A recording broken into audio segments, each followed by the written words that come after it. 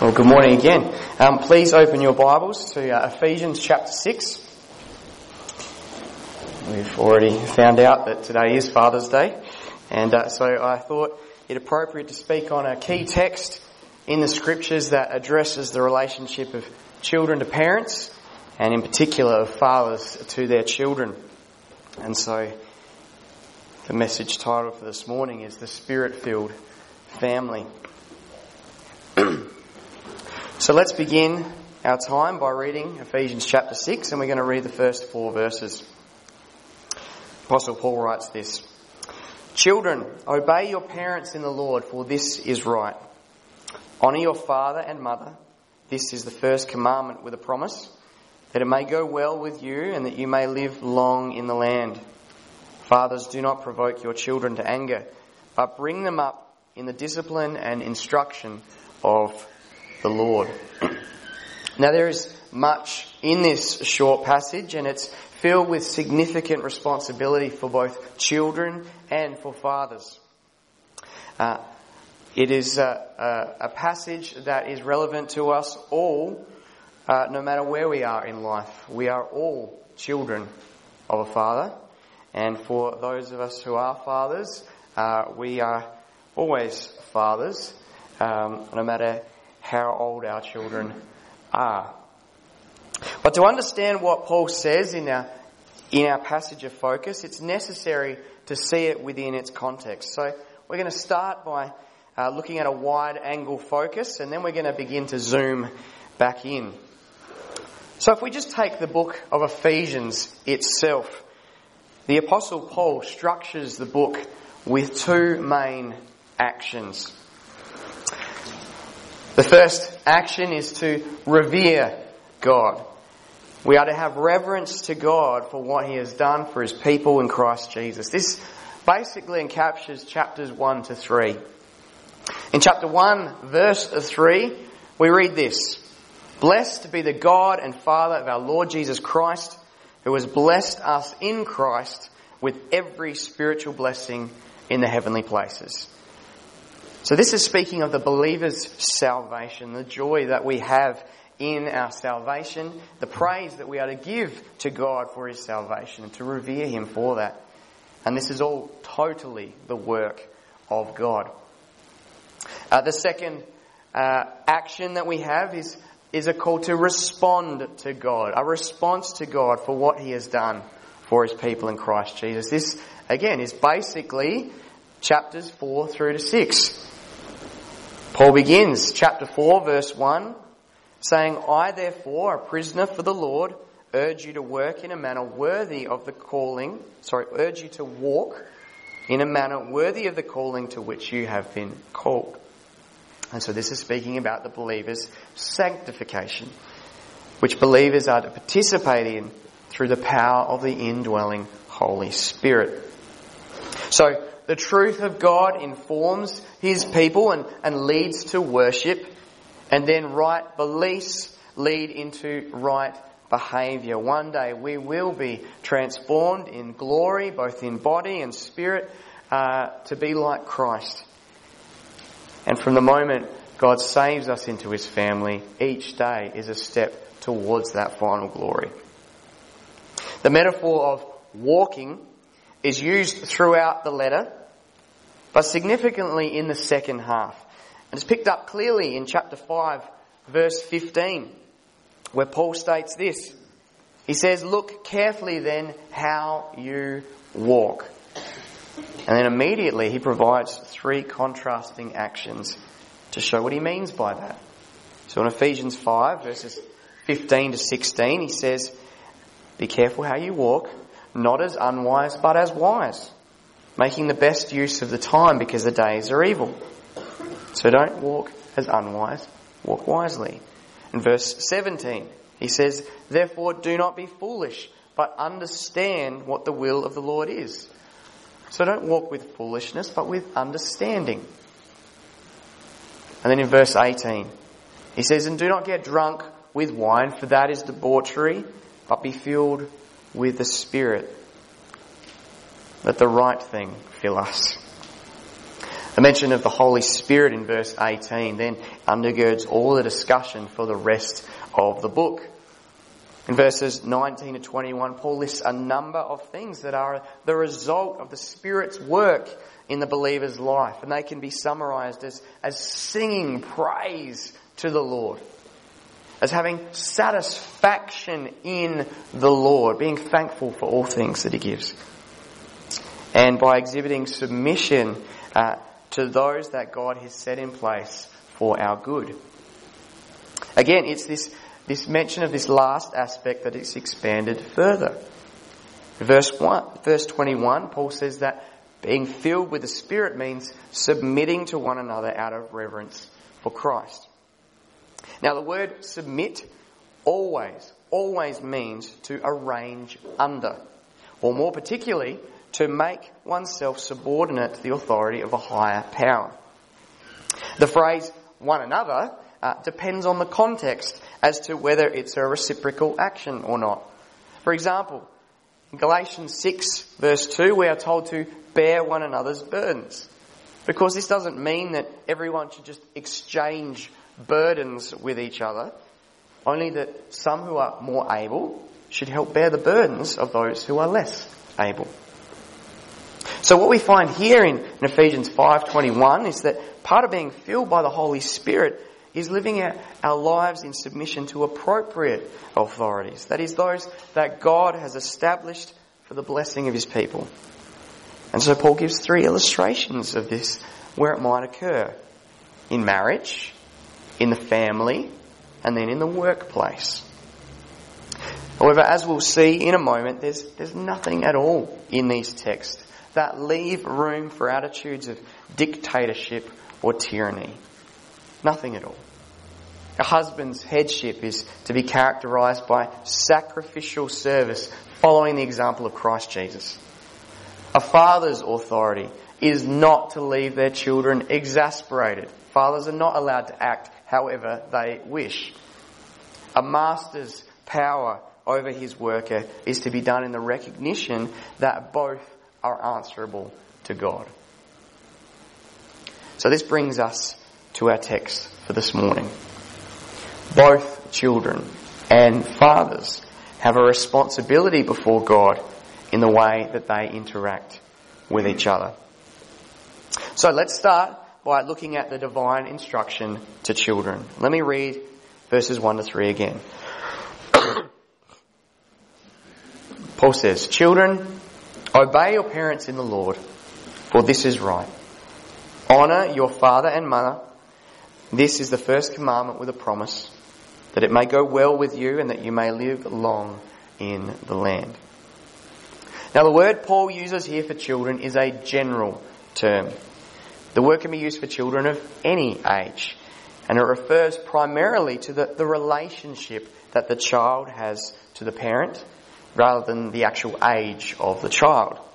For example, Paul uses the same word in 1 Timothy 5 verse 4 when he writes, "But if a widow has children or grandchildren, let them first learn to show godliness to their own household and to make some return to their parents, for this is pleasing in the sight of God." Now clearly, the children in this instance are at an age where they can assist their widowed mother financially. And so, for our passage in Ephesians, we shouldn't think that once a child reaches a certain age, there's no longer a divine imperative to honour their parents. Get to a certain age, we don't have to do that anymore. No, of course not. Even though the call to honour parents will certainly be applied differently when we get older, it still applies. I mean, how we honour our parents when we leave home can be seen through things like having a respectful attitude towards them or caring for them in their old age. But given the inclusion of verse 4 with the mention of discipline and instruction, it seems clear that the major focus in the Ephesian context is on children who are in the process of learning and growing, those still under the leadership of their parents. To those children who are still under the direct care and responsibility of their parents, the call is for them to obey their parents in the Lord, for this is right. Now let's just note immediately that Paul expects the children, he expects from them the same level of obedience, the same level of honour to be given to both parents, the child's father and the child's mother. Paul recognises the enormous role that mothers have. When writing his second letter to his young protege Timothy, he speaks of the work of the women in Timothy's life. He says in 2 Timothy 1 verse 5, he says, I'm reminded of your sincere faith, a faith that dwelt first in your grandmother Lois and your mother Eunice, and now I am sure dwells in you as well. And then later in 2 Timothy in chapter 3, verses 14 to 15, he again speaks of Timothy's childhood, saying this, but as for you, continue in what you have learned and have firmly believed, knowing from whom you learned it, and how from childhood you have been acquainted with the sacred writings, which are able to make you wise for salvation through faith in Christ Jesus. Now, of course, Paul was instrumental in teaching Timothy, but Paul was not starting with a blank canvas. He had much work. He had much to work with, given the devotion of Timothy's mother and his grandmother. But the call to obedience to both parents is not a new call either. It was written into the 10 Commandments, of which Paul quotes from. Think also of King Solomon's words in Proverbs 1, verses 8 to 9, where we read, hear, my son, your father's instruction, and forsake not your mother's teaching, for they are a graceful garland for your head and pendants for your neck. So what does it mean for a child to obey their parents? Well, the word obedience means to do what one is told. This is different to what's said in chapter 5 regarding a wife's submission to her husband. There, the grammar points to a voluntary submission, whereas for children, it meant absolute obedience. And so to put that simply, mothers and fathers are to expect their children to obey, whereas husbands cannot have the same expectation regarding their wives. It doesn't work the same.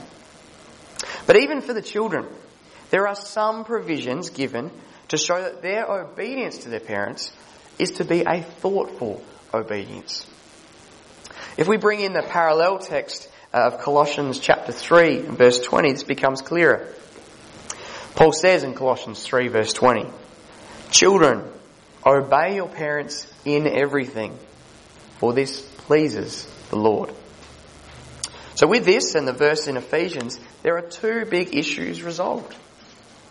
So in Colossians, Paul says that children are to obey their parents in everything. So is there any limitation to the scope of their obedience? No. It is to be a comprehensive obedience. The parents have responsibility over all areas of the child's life. But then in Ephesians 6 verse 1, we're told that children are to obey their parents in the Lord. And so while the scope of obedience is unlimited, the standard of obedience is not. There is to be a comprehensive obedience, but it's also to be a considered obedience. What do I mean by this? It means that if a parent asks or commands a child to do something that is in disobedience to the Lord, then the child has a responsibility to the Lord first and foremost. This consideration comes about when we reflect upon the Christian's obedience to the government. In Romans 13 verse 1, Paul writes these words. He says, let every person be subject to the governing authorities. Now, does that mean Christians are to obey the law? If obeying the law, they are sinning against God? Well, no, of course not. The precedent for this is established by the actions of the apostles Peter and John.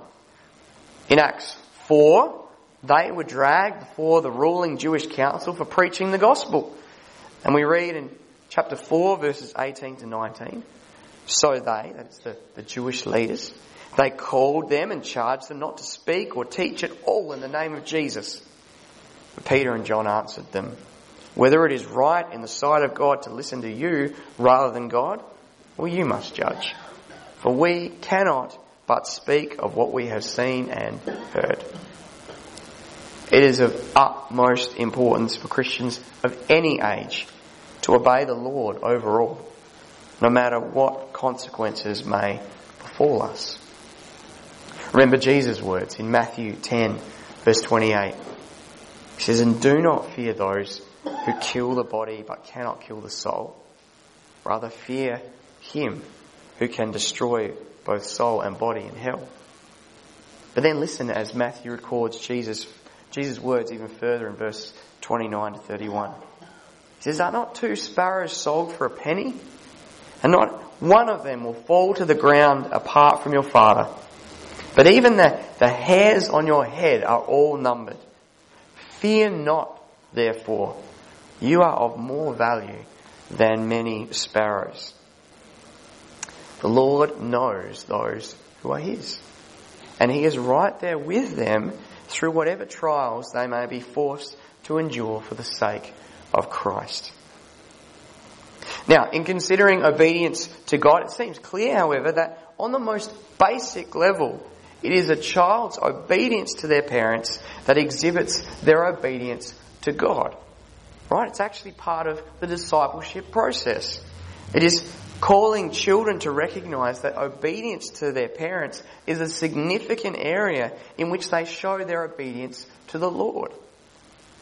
When this letter was read out in the churches, the children would have also heard how God is calling them to live. And it shows that their obedience is to be thoughtful and considered. Paul is actually giving them responsibility. He's treating them as responsible people within the church. It's uplifting their status because he's giving them a responsibility under God to obey those whom God has put in place. Elsewhere in Scripture, we see that obedience to parents is a clear indication of growing as a follower of Jesus. Firstly, it's following the example of Christ Jesus himself.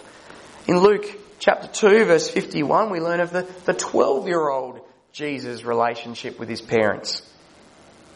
In Luke 2:51, we read, "And he went down with them and came to Nazareth and was submissive to them."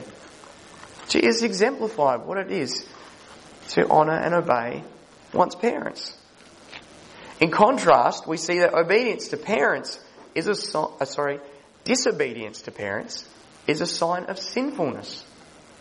In Romans 1 verse 30, disobedience to parents is listed among other sins such as gossip and slander and murder and envy as those things that God gives a faithless society over to. In 2 Timothy 3 verses 1 to 2 we read this.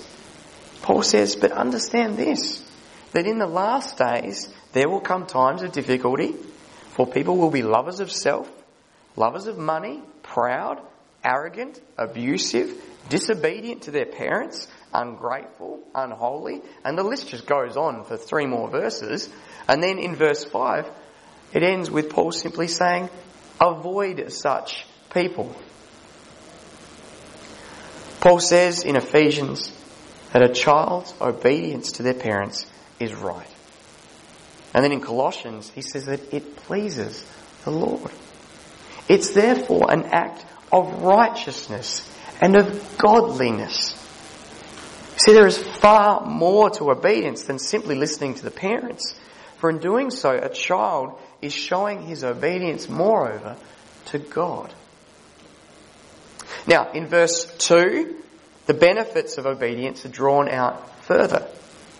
To begin with, obedience not only brings honour to the Lord, but it honours those whom God has divinely placed in a position of authority. And to honour means to revere or hold in high esteem. We are called as Christians to honour those whom God has set in place for his glory and for his good, whether that be in marriage, in church, in society, or in this instance, the family. And as we've already seen, the honour is to be given to both parents. Now, Paul here is quoting from the 5th commandment. So again, we see that this is not something new. However, what is new is the fact that Paul is not quoting the Old Testament because it's somehow still binding upon Christians, but because this commandment originally given to Israel is an exemplary expression of what it means to love. Christ has fulfilled the Old Testament law, so that believers are no longer under the law of Moses, but under the law of Christ. Now, we looked at this in depth when we studied the Sabbath and the Lord's Day earlier in the year. The law of Christ is a phrase that's mentioned in Galatians 6 verse 2. It's mentioned in 1 Corinthians 9 verse 22. And essentially it refers to all that is taught or endorsed by Christ and his apostles. By looking through the lens of Christ, we begin to see what parts of the Old Testament are still binding and what are types and shadows of the things to come. Again, the things that are binding are not so because we are under the law of Moses, but because they express clearly what it means to be in Christ. This is the reason why, on the one hand, we must still honour our parents. But on the other hand, we don't have to avoid shellfish, which is why I'm going to enjoy, surf and turf for dinner tonight, for Father's Day. In Romans 13 verse 10, Paul writes, "Love does no wrong to a neighbour. Therefore love is the fulfilling of the law." The law of Christ finds expression in love for God and love for neighbour. So, obedience to parents will bring blessing to the parents, but it will also bring blessing to the child. Verse 3 shows this clearly. Honour your father and mother. Why? That it may go well with you and that you may live long in the land. Now we need to see that Paul has cut short the quote from Moses in order to universalise this promise. See, in Exodus chapter 20, verse 12, Moses had said this, "Honour your father and your mother, that your days may be long in the land that the Lord your God is giving you." Well, under the inspiration of the Holy Spirit, Paul has trimmed down that quote to show that the blessing that comes from giving honour to one's parents is not just limited to life in the promised land that God was giving to Israel at that time. It's a universal promise now. Of course, we immediately recognise that there are practical exceptions to receiving this blessing. Sometimes the lives of honourable and faithful children are tragically cut short by parents who have sinned badly, or by the sins of others, or by the fact of living in a sinful world. Sometimes children who do not honour their parents seem to live blessed lives as well. But these realities do not escape the attention of the biblical writers. In Psalm 73, the greatest psalm to read if ever you were tempted to see to be sucked into the blessings of this world rather than Christ. Psalm 73, Asaph, he speaks of a time when he almost turned his back on God. In verses 2 and 3 he wrote this, "But as for me, my feet almost stumbled. My steps had nearly slipped, for I was envious of the arrogant when I saw the prosperity of the wicked." He saw all these people who cared not a quiver about God, but they were experiencing all this blessing. And he thought, well, why am I trying so hard here with God? But then what happened when he saw things from God's perspective? He recognised that God will ultimately punish the faithless, but the righteous, well, they can echo Asaph's words in verse 26. "My flesh and my heart may fail, but God is the strength of my heart and my portion forever." So we are to trust in the Lord and do good. And the good for children is that they are to obey their parents in the Lord. Well, this leads us to Paul's instructions to fathers in verse 4. Let me read that again. It says this, "Fathers, do not provoke your children to anger, but bring them up in the discipline and instruction of the Lord." The first question to ask is, why does Paul single out the fathers here, rather than speaking of both parents, especially since the children are to obey both parents? Well, the answer is certainly not that he thinks less of mothers than he does of fathers. We've already seen his comments about Timothy's mother and grandmother. Moreover, only last week, in our study of Titus chapter 2, we saw that an aspect of godliness for younger married women is to be working at home, which means their priority was looking after their household, bringing up their children rightly. So why fathers only? Well, I see at least two scriptural reasons for specifying the father's role. And the first reason is the headship of the husband. In chapter 5, verse 23, Paul writes this. He says, "For the husband is the head of the wife, even as Christ is the head of the church, his body, and is himself its Saviour." So Christ exercises authority over the church, and the husband's role is to echo this in the marriage. But while the wife's work is primarily focused on the home, nevertheless, the ultimate responsibility of the family falls upon the husband. So, if the children are to obey the parents, and within the marriage there is a divinely ordained headship, then it makes sense that comments would be directed towards the head.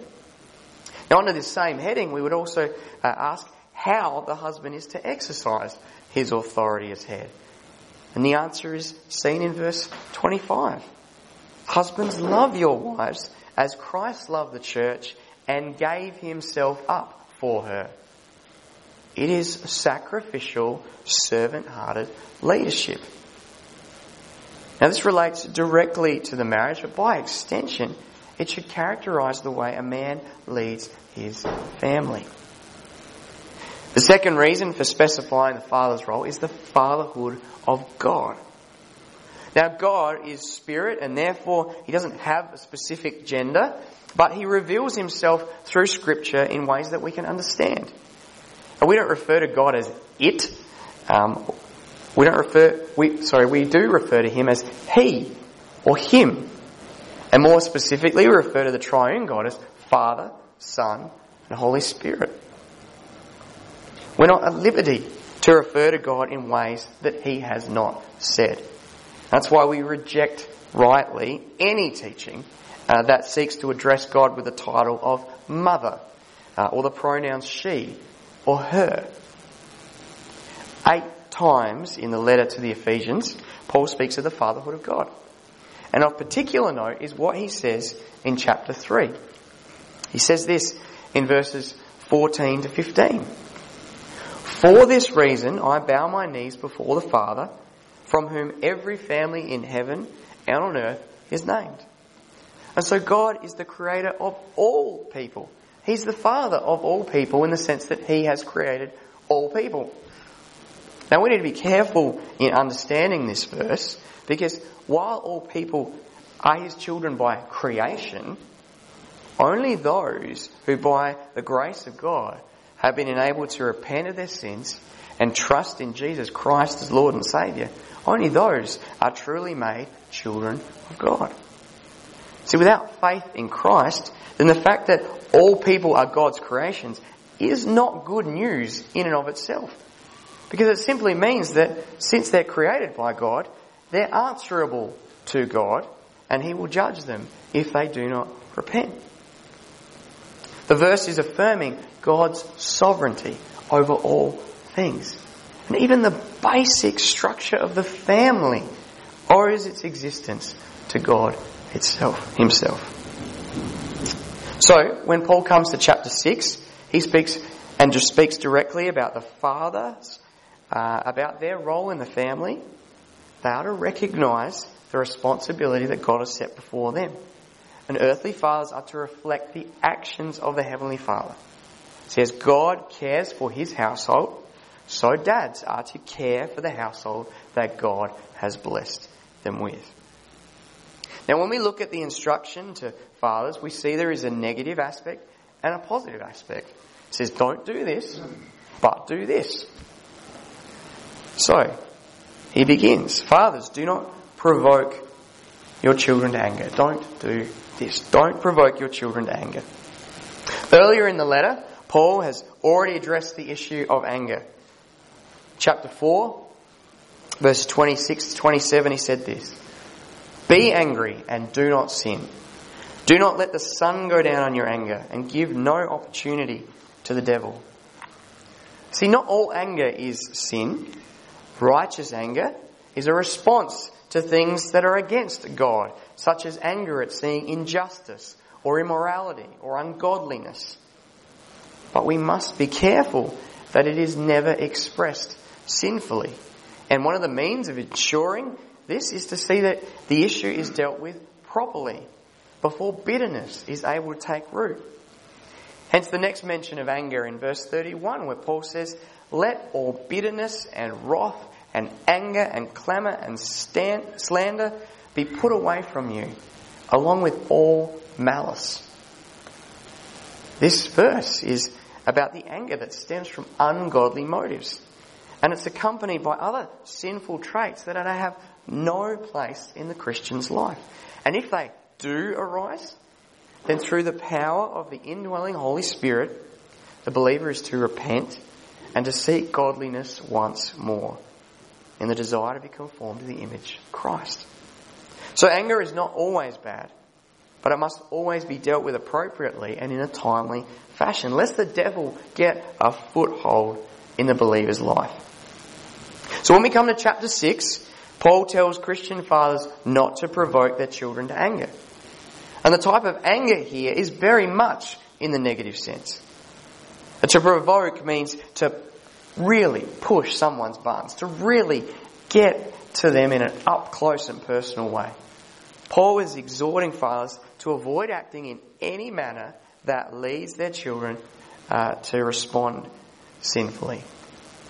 Now, even when fathers are carrying out their parenting role with godliness, sometimes children are just going to get angry and sin anyway. I mean, this happens in all spheres of life. For even though believers, even though we've been declared justified, until we reach glory at Christ's return, we are nevertheless still sinners. And in us, there's always a balking, a recoiling, a hesitation to submit to any divinely established authority that brings a curb on our own desires for complete autonomy. We all want to be king, whether that's in the church, in the home, in society. So we shouldn't be surprised when our little tackers decide they too want to be kings and queens of the household. However, the command for fathers is that their own sinfulness is not to be the cause of their children's anger. There are any number of ways that fathers can say or do things that cause their children to respond in sinful anger. And let me just quote from one commentator. He basically covers it. He says this: "This involves avoiding attitudes, words and actions which would drive a child to angry exasperation or resentment, and thus rules out excessively severe discipline, unreasonably harsh demands, abuse of authority, arbitrariness, unfairness, constant nagging and condemnation, subjecting a child to humiliation, and all forms of gross insensitivity to a child's needs and sensibilities." That pretty much covers it. So fathers are not to provoke their children to anger, but rather in a positive sense, they are tasked with helping their children to grow in godliness.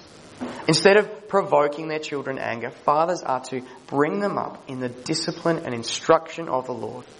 Fathers are to nourish their children to maturity, and more specifically, maturity in the Lord. Proverbs 22 verse 6 is a well-known proverb which states this: "Train up a child in the way he should go, even when he is old, he will not depart from it." Now, the majority of interpreters take this as a general promise to parents that their hard work of teaching their children will eventually pay off. But what about the faithful parent whose children turn away from the Lord? For them, this passage can cut to the heart. The problem, however, is not with this verse, but in the way that it's been translated and in the way it's been interpreted. You see, it literally reads, "Train a child in his way, and when he is old, he will not depart from it." It's not about training a child in the right way, but allowing a child to continue in his own way. And so it's not a promise, it's a warning. It's a warning that if children are not taught to have mature, godly attitudes and behaviours, then they will carry their sinful immaturity through to adulthood. That's where the promise lies. And it is imperative to fathers to bring their children up in the discipline and instruction of the Lord. So let's look at the first word, discipline. It's translated in 2 Timothy 3:16 as training. And there, we all know this verse. All scripture is breathed out by God and profitable for teaching, for reproof, for correction, for training in righteousness. Fathers are called to build up their children in their understanding of God and of the gospel, godliness. And this happens through prayer, through teaching the children the scriptures, through being a godly example for them, showing them what it's like to live as a Christian in this world, showing them how men are to treat women in the way that he loves their child's mother. It means teaching them how to work through issues in a godly fashion. It means teaching them about grace and forgiveness and kindness and mercy.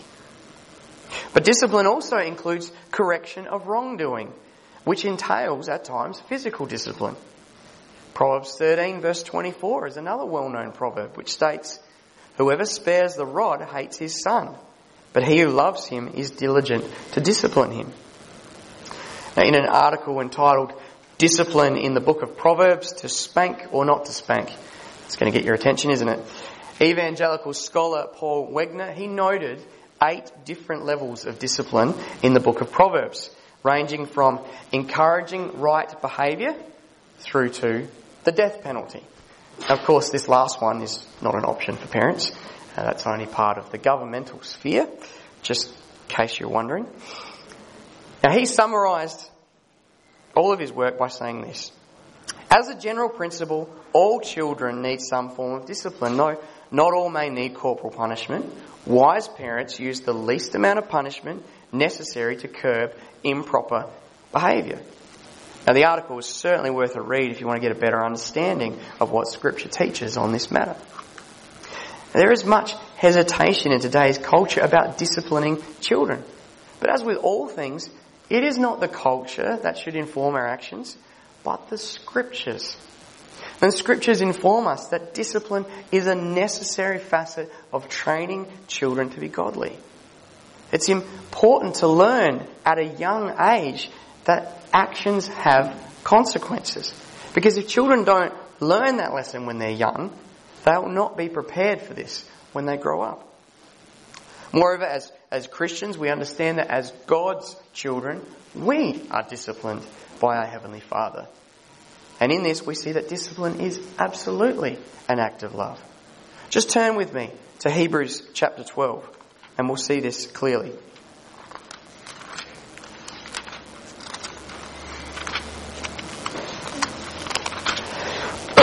The writer declares, Hebrews chapter 12 from verse 4. He says this: "In your struggle against sin, you have not yet resisted to the point of shedding your blood. And have you forgotten the exhortation that addresses you as sons?"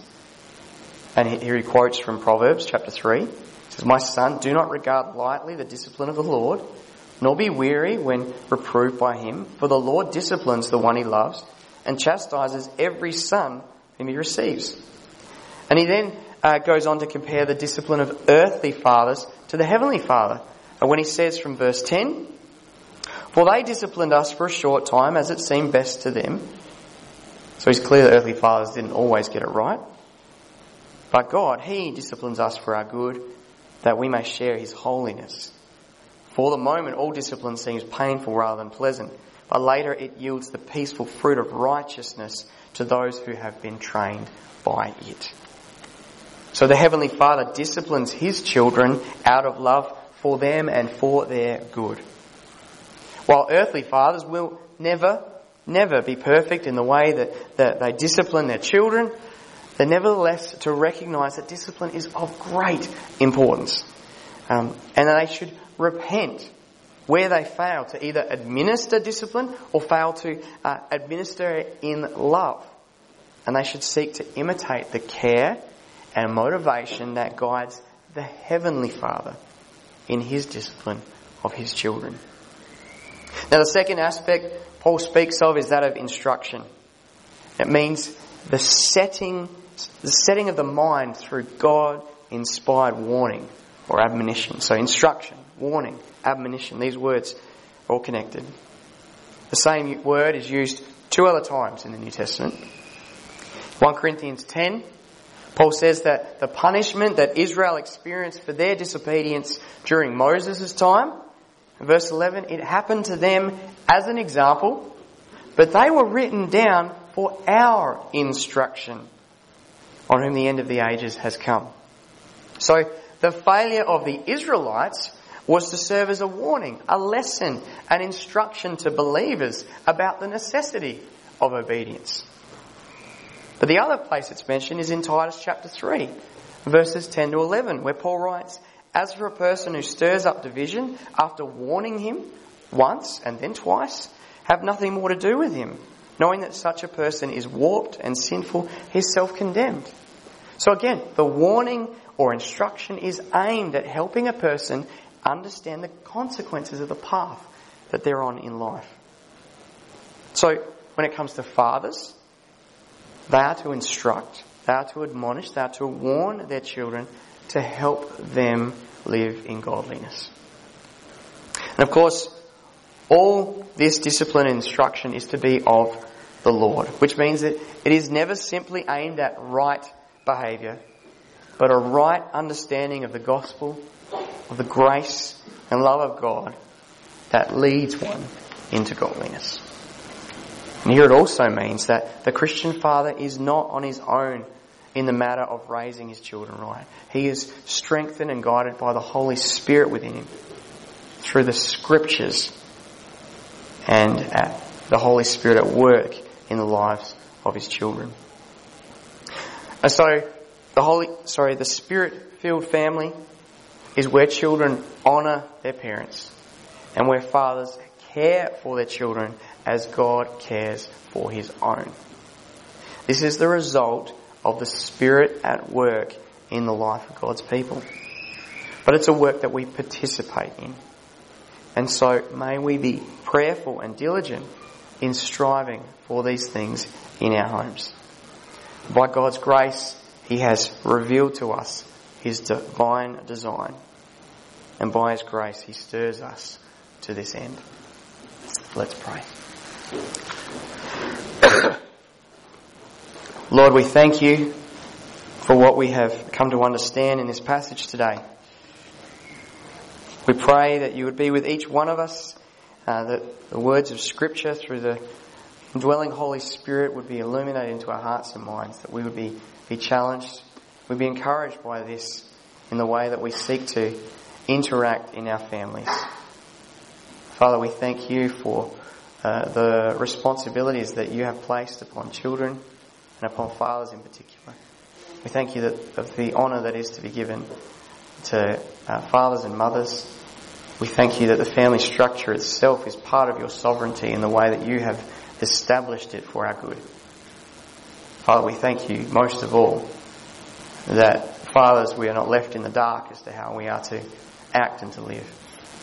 But we recognise that You are the true Father, from whom every family in heaven and on earth derives its name. It is You who not only provide the example of how to care for one's family, but You enable us by Your grace, Your mercy and Your power to do that. Father, may our homes be places that have a deep desire to seek godliness and righteousness for the glory of Christ. We ask this in Jesus' name. Amen.